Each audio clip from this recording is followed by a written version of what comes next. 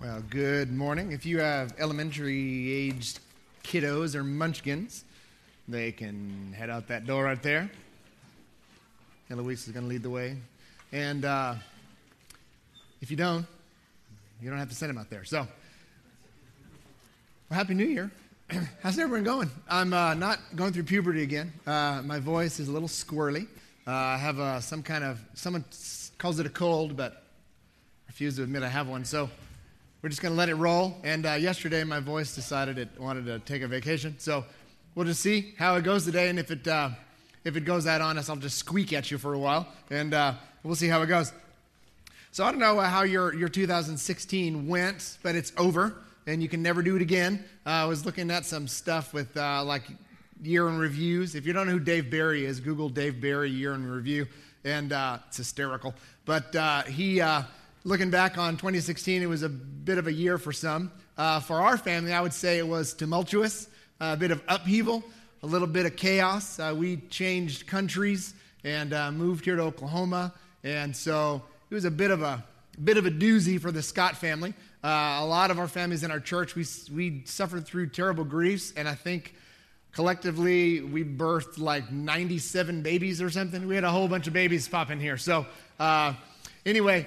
It's been a fascinating year, and I don't know what your year was like. And so when I was thinking about preaching today, I just thought, what am I gonna teach on? How you start the new year off? And so decided to go to the Psalms.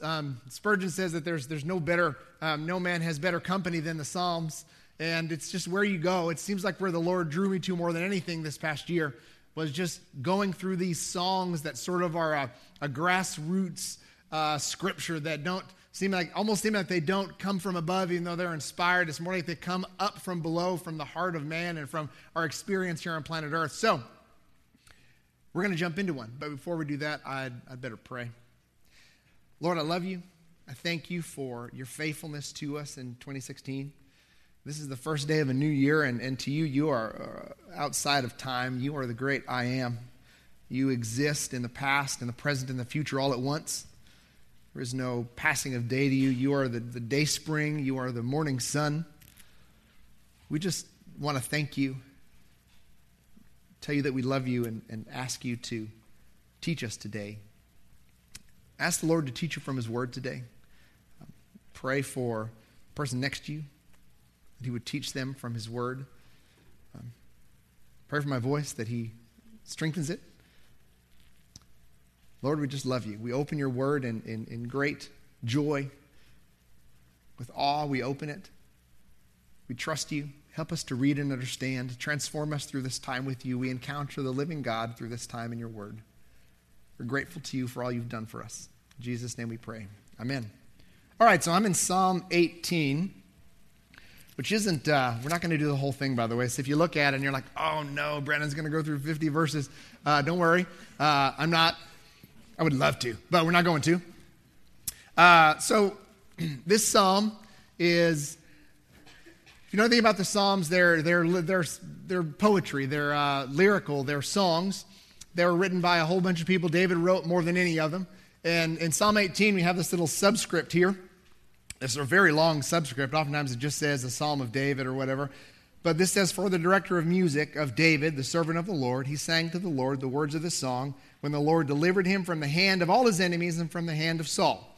So it gives us the context of, gives us who wrote it, which is David, the David that you think of when you think of the Bible. And it says he sang to the Lord the words of the song. Of course, it tells us it's a song. The words of the song when the Lord delivered him from the hand of all his enemies and from the hand of Saul. So it gives us a bit of a time frame. So Saul dies in about 1010 BC, and David takes his rightful throne after Saul had died. It's an incredible story. And then David had to fight a bunch of people. So he had to take what was the citadel of the Jebusites that became the city of Jerusalem. And then he had to battle all these enemies around him, the Philistines and the Moabites and the Amorites and all the ites and the bad guys.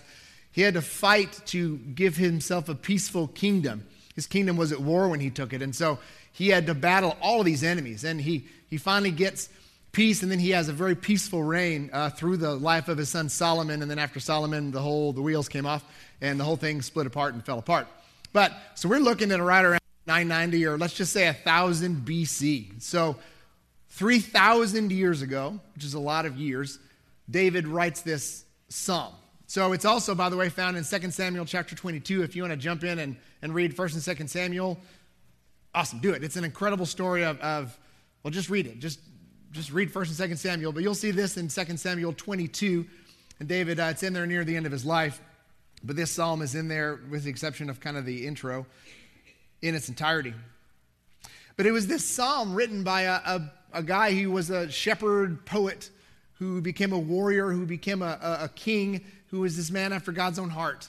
And David is this beautiful, tragic story in the Bible, and he's this incredible character, this incredible man who's faulty like all of us. But he wrote this song after the Lord had given him victory over his enemies and after he had given him the throne of Israel.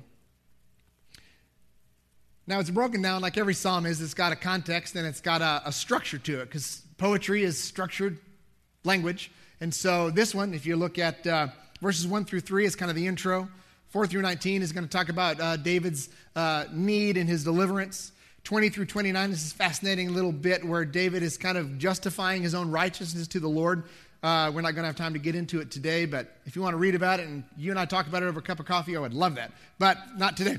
And so verses 30 through 45 is just more of an explanation of God's character. It's rich with incredible things. It's got that great phrase in it. It says, he makes my feet like the feet of a deer. In verse 33, he enables me to stand on the heights. Or in the King James Version, he gives me hinds feet in high places. It's beautiful. And then 46 through 50 kind of concludes the psalm with this great chorus of praise, which I guess is how we should end everything. But we're just going to be in the first 19 verses today. So let's jump into it here. Verse 1 starts out with this. It says, I love you, O Lord, my strength. It's very personal and it's very directed, but he doesn't say, I love you, kind of random God. He says, I love you, O Lord. And when you see the words capitalized, L-O-R-D, that's the translator's way of writing out the Hebrew name for God, Yahweh, which is what God gave Moses from the burning bush. When Moses said, hey, if I'm going to go down and talk to all these people, who am I going to say sent me? And the Lord said, tell them that I am sent you. And that's where we get his name. So when it says, I love you, O Lord, it's very specific. It is the God of the Bible, right? It is the triune God that we love and serve and worship today. So when he says, I love you, O Lord, it's not just random God or one of many gods. It is the one true God, Yahweh. I love you, O Lord, my strength. It's a declaration of his love to him. It's a very personal directed to him. And it's a recognition of that God is the source of David's strength. Then he goes on, he says, the Lord is my rock, my fortress, and my deliverer. My God is my rock, in whom I take refuge. He is my shield and the horn of my salvation, my stronghold. I call to the Lord who is worthy of praise, and I am saved from my enemies. So when he says the Lord is my rock, this is symbolic literature, right? So it doesn't mean that God is actually a rock. God is not a rock, okay? So if anybody, we use this language all the time. It's a metaphor. God is a rock. But why would he say that God is a rock? Well, here in Oklahoma, right, if you want to build a good foundation, you dig down through the dirt to the what? The bedrock. And then you stick in piers and you build it up and you lay your foundation on top of those piers because the bedrock doesn't move. Well, it does actually in an earthquake. But as long as everything's moving together, apparently things usually work. But the rock is the most stable thing that you can build on, right? Jesus said at the end of the Sermon on the Mount, he who hears my words and does them, he is like a man who builds his house on the rock. And who doesn't is like him who builds his house on the sand and the winds come and it blows his house down. The rock means stability. The rock means assuredness. We just sang a song, Rock of Ages, which is incredibly beautiful. Rock of Ages, cleft for me, let me hide myself in thee. It's incredible. And we look at God as a rock. He is stable. My fortress. What is the purpose of a fortress? I live in a home. I don't live in a fortress, but I just moved from Guatemala, where my home was actually more fortress. When in high crime areas, we had an area that was, our neighborhood was surrounded by a wall, and it had a guy with a gun at the gate. His name was Mr. Perfect, it really was. And, Don Perfecto. But anyway, you lived, and if you build a new neighborhood in Guatemala nowadays, you make it walled, and then your houses are made of concrete, and they have bars on the windows. Why? It's a dangerous country. Of course, I've actually had more stuff stolen from my front porch here than I have in 10 years in Guatemala, but such is life. So, But a fortress is where you go to be protected from the attack of an enemy, right? We don't really build fortresses here, but half the towns out here are Fort something, right? Fort Sill, Fort Hood. You've got forts all over the United States. Fort Worth, that's because that was the frontier, right? And so you had forts because people were coming in and killing each other. So you have forts to establish a place of safety where you can go in a time of war. So God is our rock, a stable place. He is our fortress. He's where we can go to when we are under attack. And my deliverer. Now, deliverer, that is not symbolic. That is actually who he is. He is the one who delivers us from trouble.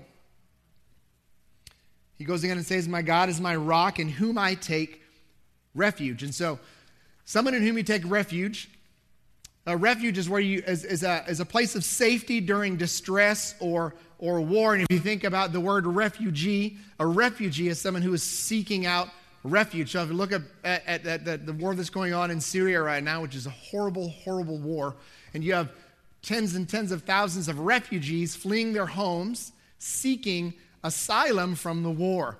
And so a refugee is a person who seeks refuge, and we all come to God as refugees seeking refuge in him from all manner of things. If I had my family in Aleppo, I would have fled that war-ridden city seeking refuge. And that's what David is saying. He's saying God is the refuge. He is the person to whom I flee when I'm under attack. And that I am a refugee as I go to him. Very grateful that I don't actually know what it means to be a refugee. But there are a lot of people who have come to this city who have been moved here who do. The Sparrow Project works with many of them. It says, he is my shield. And that word shield in the King James Version actually says buckler. And so when we think of shield, we think of like the knights in the big suits of armor and a giant shield that kind of covers their body. But that didn't come around to like 1400 AD. So a long time after this was written. A buckler is actually a small shield that is meant to parry the blows of an opponent in a sword fight. So it's not like a big shield that covers your whole body. You think of this sort of passive defense. It's actually a defense used when an attacker would swing a sword. You would use a buckler to parry the blow so that you could then attack. And that's what David is saying that the Lord is. He is my shield, but not this passive thing I hide behind. He is defending me in the process of a battle. It's fascinating. We'll get into the Lord doing this later on. And then he says, the horn of my salvation. You may have a footnote in your Bible. Horn in the Psalms is, or in Hebrew literature means strength. Think about the horn of a bull. But he is the horn of my salvation, the strength of my salvation. He is my stronghold. Again, a stronghold is where you go when you're under attack. And he says this, he says, I call to the Lord who is worthy of praise, and I am saved from my enemies. So he says, I called to the Lord, and I looked up, and I'm obviously not calling him on the phone, right? Not that kind of phone call. That's like Santa baby. Anyway, not on the telephone, sorry. But you go, I call to the Lord. What does it mean to call to him? Well, I cry out to him. I looked, and the word call means to speak in a loud, distinct voice so as to be heard from a distance. Isn't that fascinating? Think about calling to somebody. You're not like, hey, how's it going? What's that? I don't call to my kids when they're outside. I'm like, hey, kids, come on in. Like, hey, I can't actually yell right now. But you yell. A call is a yell. It is a loud, distinct voice so as to be heard from a distance. And that is what David is doing to the Lord. He is loudly speaking to the Lord. And then I give this little information here. Who is worthy of praise? I call to the Lord. Who is worthy of the praise? Not David, but it is the Lord who is worthy of our praise. And he says, and I am saved from my enemies. I have this incredible picture that David gives us just in these 3 verses of who the Lord is. It's amazing when you think about David writing the Psalm 3,000 years ago, and the Lord has not changed one iota. He's the same yesterday, today, and forever. So the Lord was a rock then, and he is a rock now. He was a fortress then, he's a fortress now. He's our deliverer then, and he's our deliverer now. He is the rock in whom we take refuge. He is the shield, the horn of our salvation. He is our stronghold. And that is why David calls to him. He's worthy of his praise, and he's saved from his enemies. So now he's kind of given this declaration of what he's done and who the Lord is. And then in verses 4 through 6, he's going to give us basically his circumstances. So it says this in verse 4. The cords of death entangled me. The torrents of destruction overwhelmed me. The cords of the grave coiled around me. The snares of death confronted me. In my distress, I called to the Lord. I cried to my God for help from his temple. He heard my voice. My cry came before him into his ears. Again, a reference to the King James. By the way, King James is beautiful in the Psalms. It's just beautiful literature in the English language. But instead of the cords of death, it says the sorrows of death. The sorrows or the cords of death entangled me. The torrents of destruction overwhelmed me. That's a lot of trouble, right? He's not like just stuck in traffic. He was under imminent threat of death. And it's like if you imagine the cords of death coming up out of the grave and grabbing onto him and overwhelming him. The cords of the grave, the King James Version says, the sorrows of hell coiled around me. The snares of death confronted me. This is a man who is literally at imminent fear of losing his very life. It's not like, oh, I can't do this, or I can't do this, or I'm grumpy, or I didn't even want it for Christmas. People are trying to kill him, really.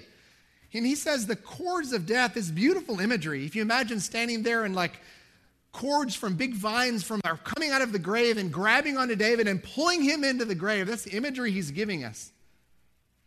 Then he says, in my distress, I called to the Lord. I thought about what the word distress means. I love words. I love that the Lord Jesus is called the Word.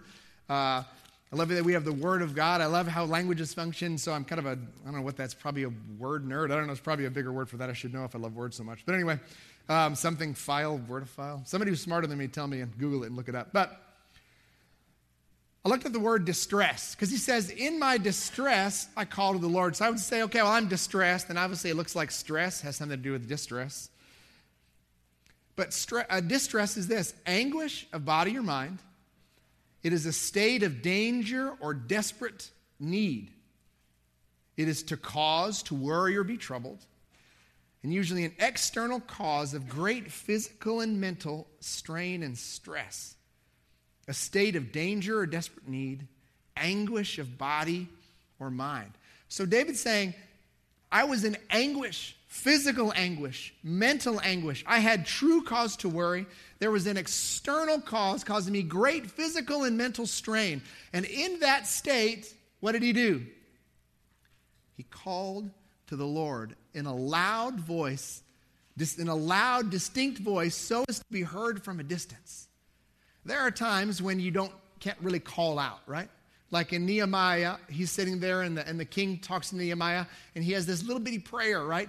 It's like this instant, Lord help me prayer where no mouthing is done, no words are actually spoken. You've got Peter's cry where he says, Lord save me, as he's sinking down into the water. This is this distinct and direct and intentional call to a person. And it is the person who is the living God. I called to the Lord. I cried to my God for help. Not somebody else's God, not my parents' God, my God.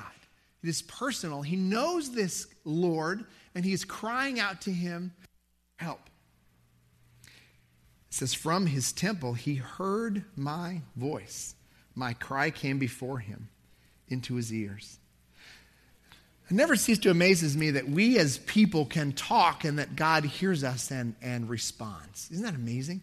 I mean, the Proverbs and the Psalms is just replete with references to man being so temporal. We're like grass that grows up and withers away when the sun hits it, and then the wind blows and it blows away. We're like flowers that pop up in the field and then die that next day. We don't live here very long. This psalm was written 3,000 years ago, and most of us, I mean, you live to 85, you're really pretty old nowadays. This was written 3,000 years ago, and billions of people have lived and died in that amount of time. But yet, we're the only creature in all of creation created in God's image.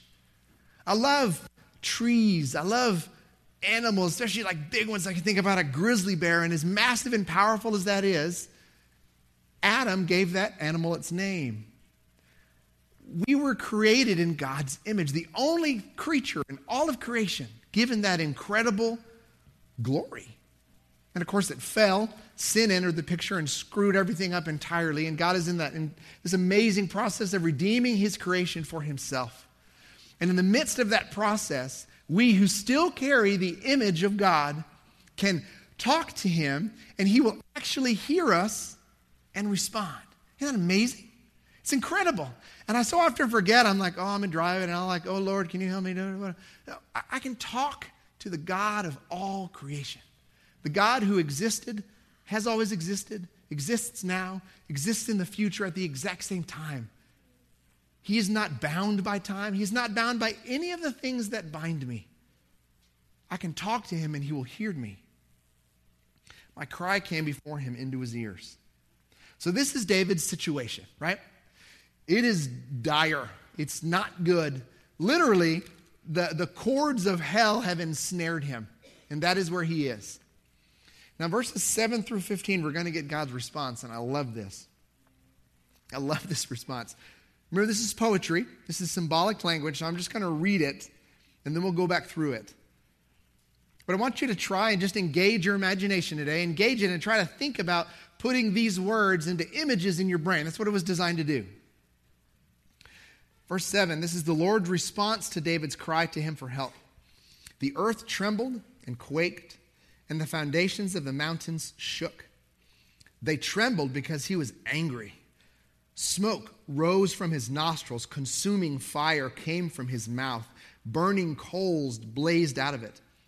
He parted the heavens and came down. Dark clouds were under his feet. He mounted the cherubim and flew. He soared on the wings of the wind. He made darkness his covering, his canopy around him, the dark rain clouds of the sky. Out of the brightness of his presence, clouds advanced with hailstones and bolts of lightning. The Lord thundered from heaven. The voice of the Most High resounded. He shot his arrows and scattered the enemies, great bolts of lightning, and routed them. The valleys of the sea were exposed, and the foundations of the earth laid bare. At your rebuke, O Lord, at the blast of breath from your nostrils. Now that's a response. Isn't that amazing? It is this like sky-splitting, volcanic, hailstone, lightning, booming, thundering response. It's not this, I'm coming, it's all right. No, it's all right. Settle down. I cried to the Lord in my distress, and what happens? The earth trembled and quaked. The foundations of the mountain shook, and they trembled because he was what? Angry. The Lord was angry. Why? Why was the Lord angry? Because one of his children was in distress because of evil. Evil was attacking David. There's no two ways to put it. Saul's advance and attack of evil of David was based in sin.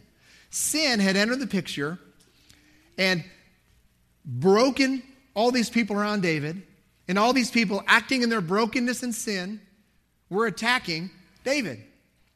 Were wanting to kill him. Now, let me ask you parents out there, if someone wanted to kill your child and was actively trying to kill them, how would you respond? Well, we should probably settle this matter calmly. What? No. If a dog was chasing after your baby or a bear was chasing after your baby, would you sit and, well, I should probably call somebody to... No, you would run. Even if you got eaten by the bear, you would at least slow it down, right? So you would do something.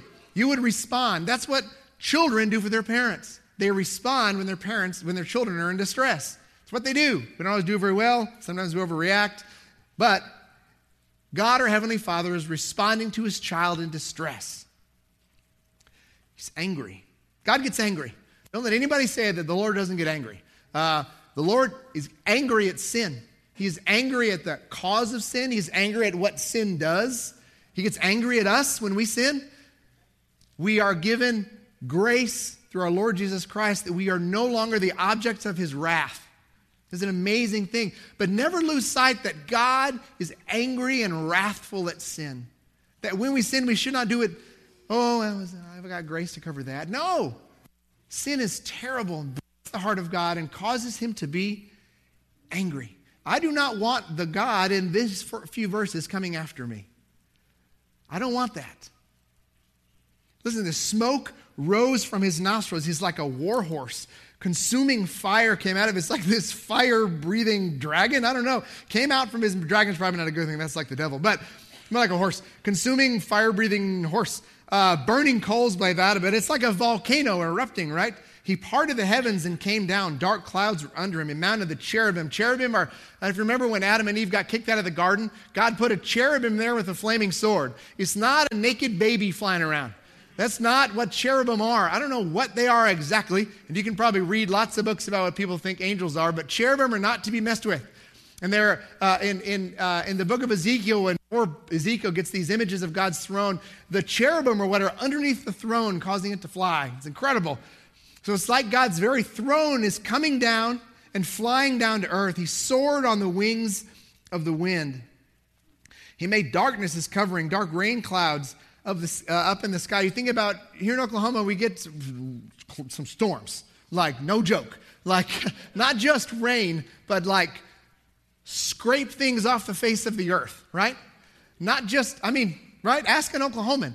Tornadoes are no joke. You guys don't mess around. And I dug a hole in my foundation and put a shelter in it because if a big one comes, I can get out underground. And so this is like the Lord coming in this giant tornadic tempest.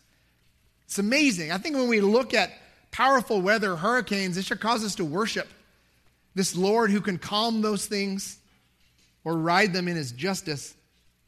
Out of the brightness of his presence, clouds advance, hailstones and bolts of lightning. This says the Lord thundered from heaven. The voice of the Most High resounded. It's this amazing picture of God in this fiery lightning, hailstone, dark clouds coming, and his voice screaming before him like thunder. He shot his arrows and scattered the enemy. Great bolts of lightning and routed them. I love that line in Mighty Fortress is Our God, talking about the devil, our great adversary, says, one little word will fell him. We cannot stand up to the devil.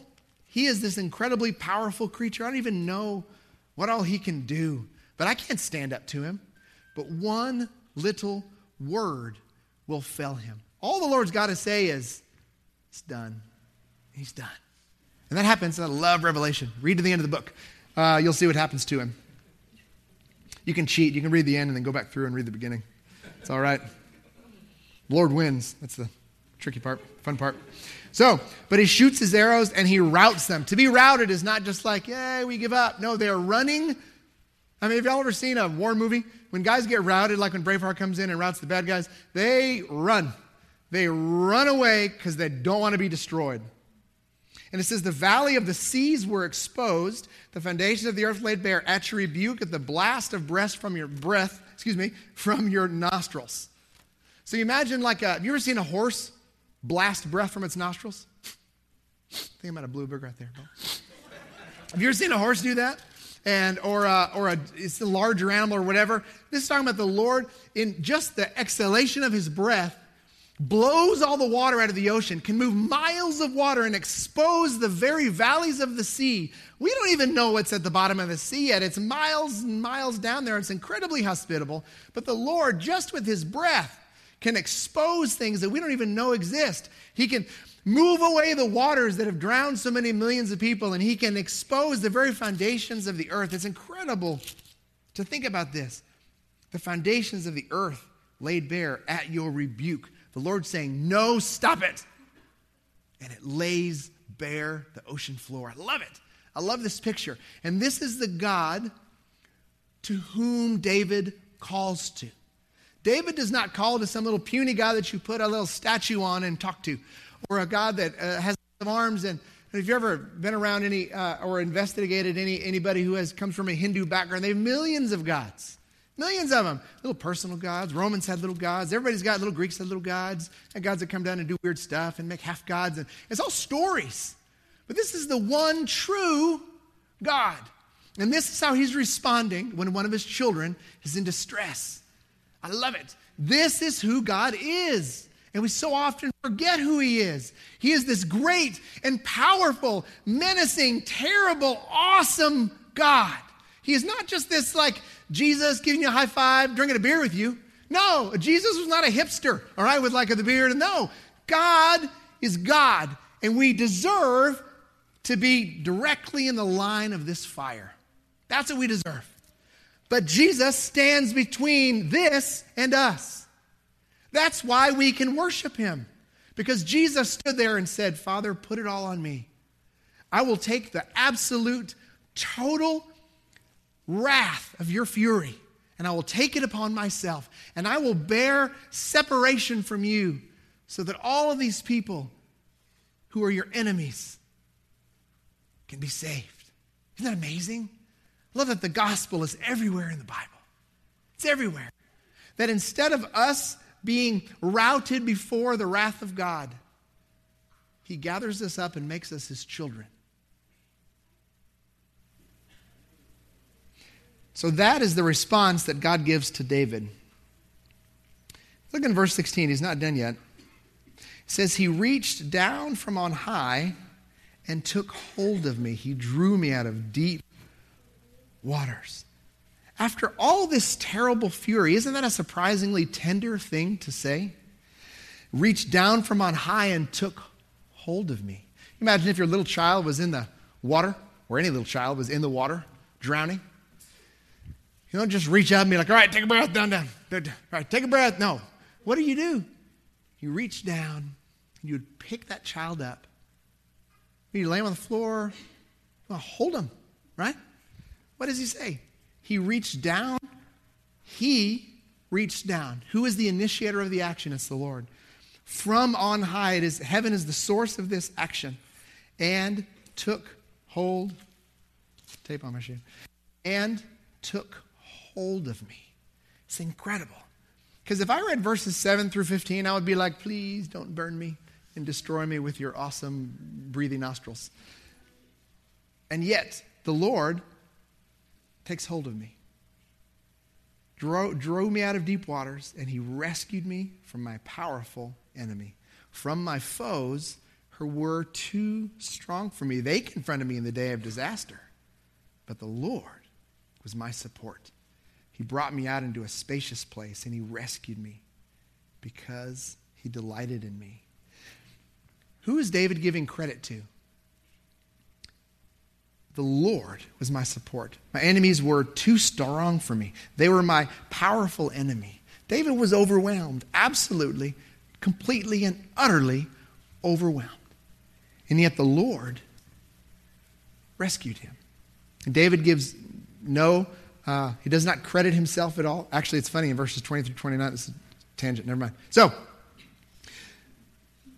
who are too strong for me, David confesses his utter and absolute need for the Lord. He was unable to bear up under the attack. It says he brought me out into a spacious place, or into a broad place. I found that when we lived in Guatemala for a little while that I had some kind of like hidden anxiety. It wasn't just because it was in Guatemala. But I grew up in Dallas and lived in Lubbock. I was used to open spaces, right? Like you can look and see the sky. We lived in a valley, and everywhere I drove was mountains, like mountains right up on you. And so mountains over here, and you drive around another mountain, and boom, to another mountain. And I felt like the mountains kind of closed me in. I think probably people who live in the mountains that come out here get freaked out because they're like, where are the mountains? But when you are where you're not used to, I always longed for a broad place, an open place where you could walk and there's not rocks falling on you, there's no landslides. The Lord brought me out into a spacious, open country. And it said he rescued me. Why? Because he delighted in me. Isn't that incredible? Isn't that incredible that David calls to this Lord, this God, this being, because he delights in him. Not because of what David did, but because the Lord delighted in him. Isn't that a fun word, delight? Like you're like, oh, I'd like to have a little delight, a little ice cream. But it's this word, this fun, light, joyful, relational word. You delight in something. Children delight on Christmas morning. Grandparents delight in their grandchildren because they don't have to deal with them all the time, right? So you can just enjoy the wonder of childhood and not have to like discipline them and all that fun stuff. So what do we take from all this?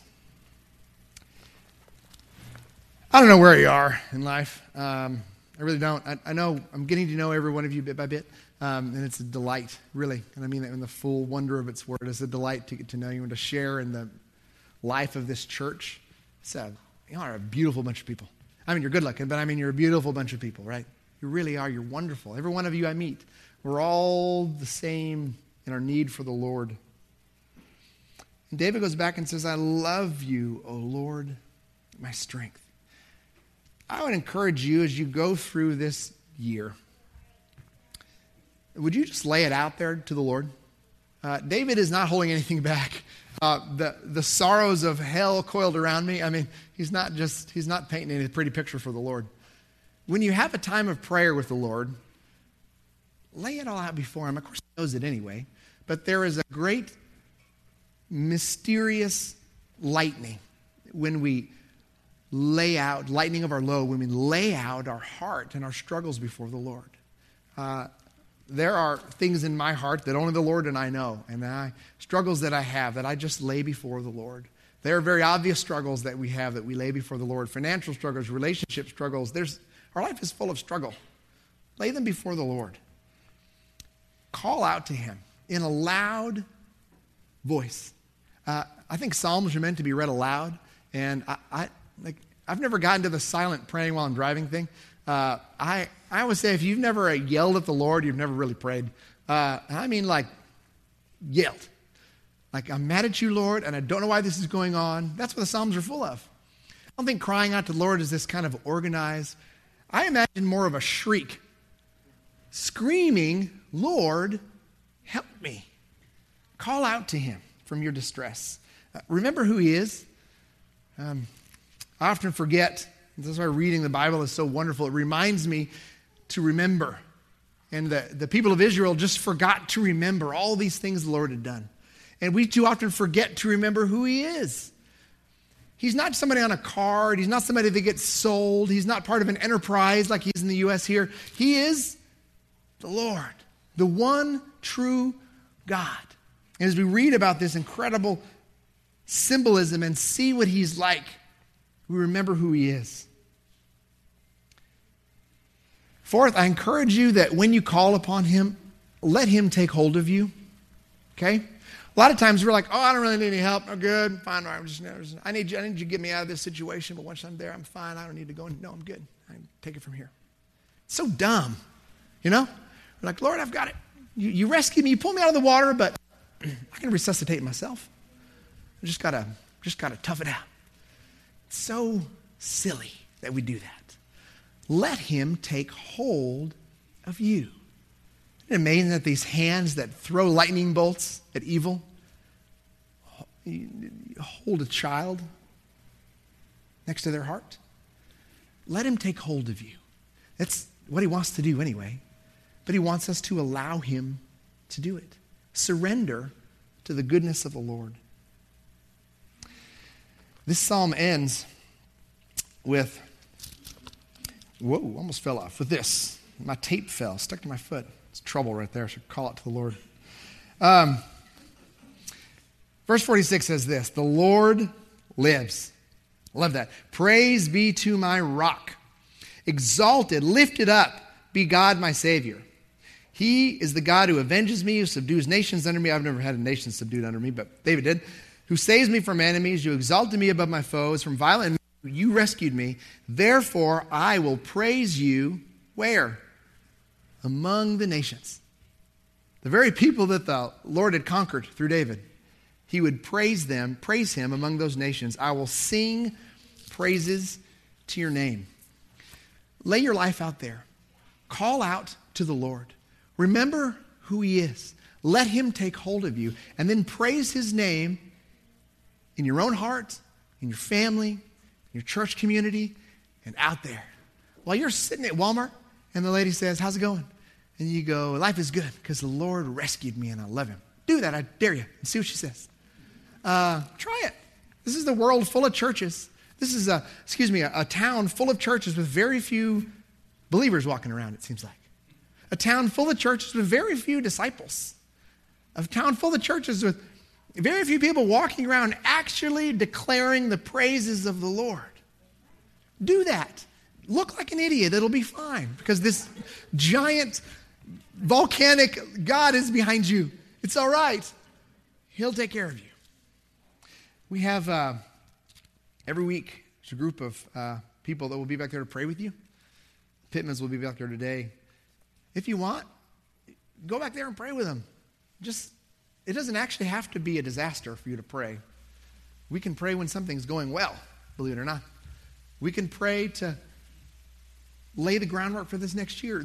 They're back there to pray with you and to pray for you. Take advantage of that. Let's pray. Lord, I love you. I'm so grateful for your kindness and your majesty. I thank you for this psalm that you are our rock to whom we can come. I thank you that you respond to our prayer in this magnificent way. Would you help us to call out to you in our distress? May we receive your answer and your presence. And may we go and tell others about what you have done for us. In Jesus' name we pray. Amen. Let's all stand and sing this final song and really seal this amazing words that the Lord has brought to us this morning. Ask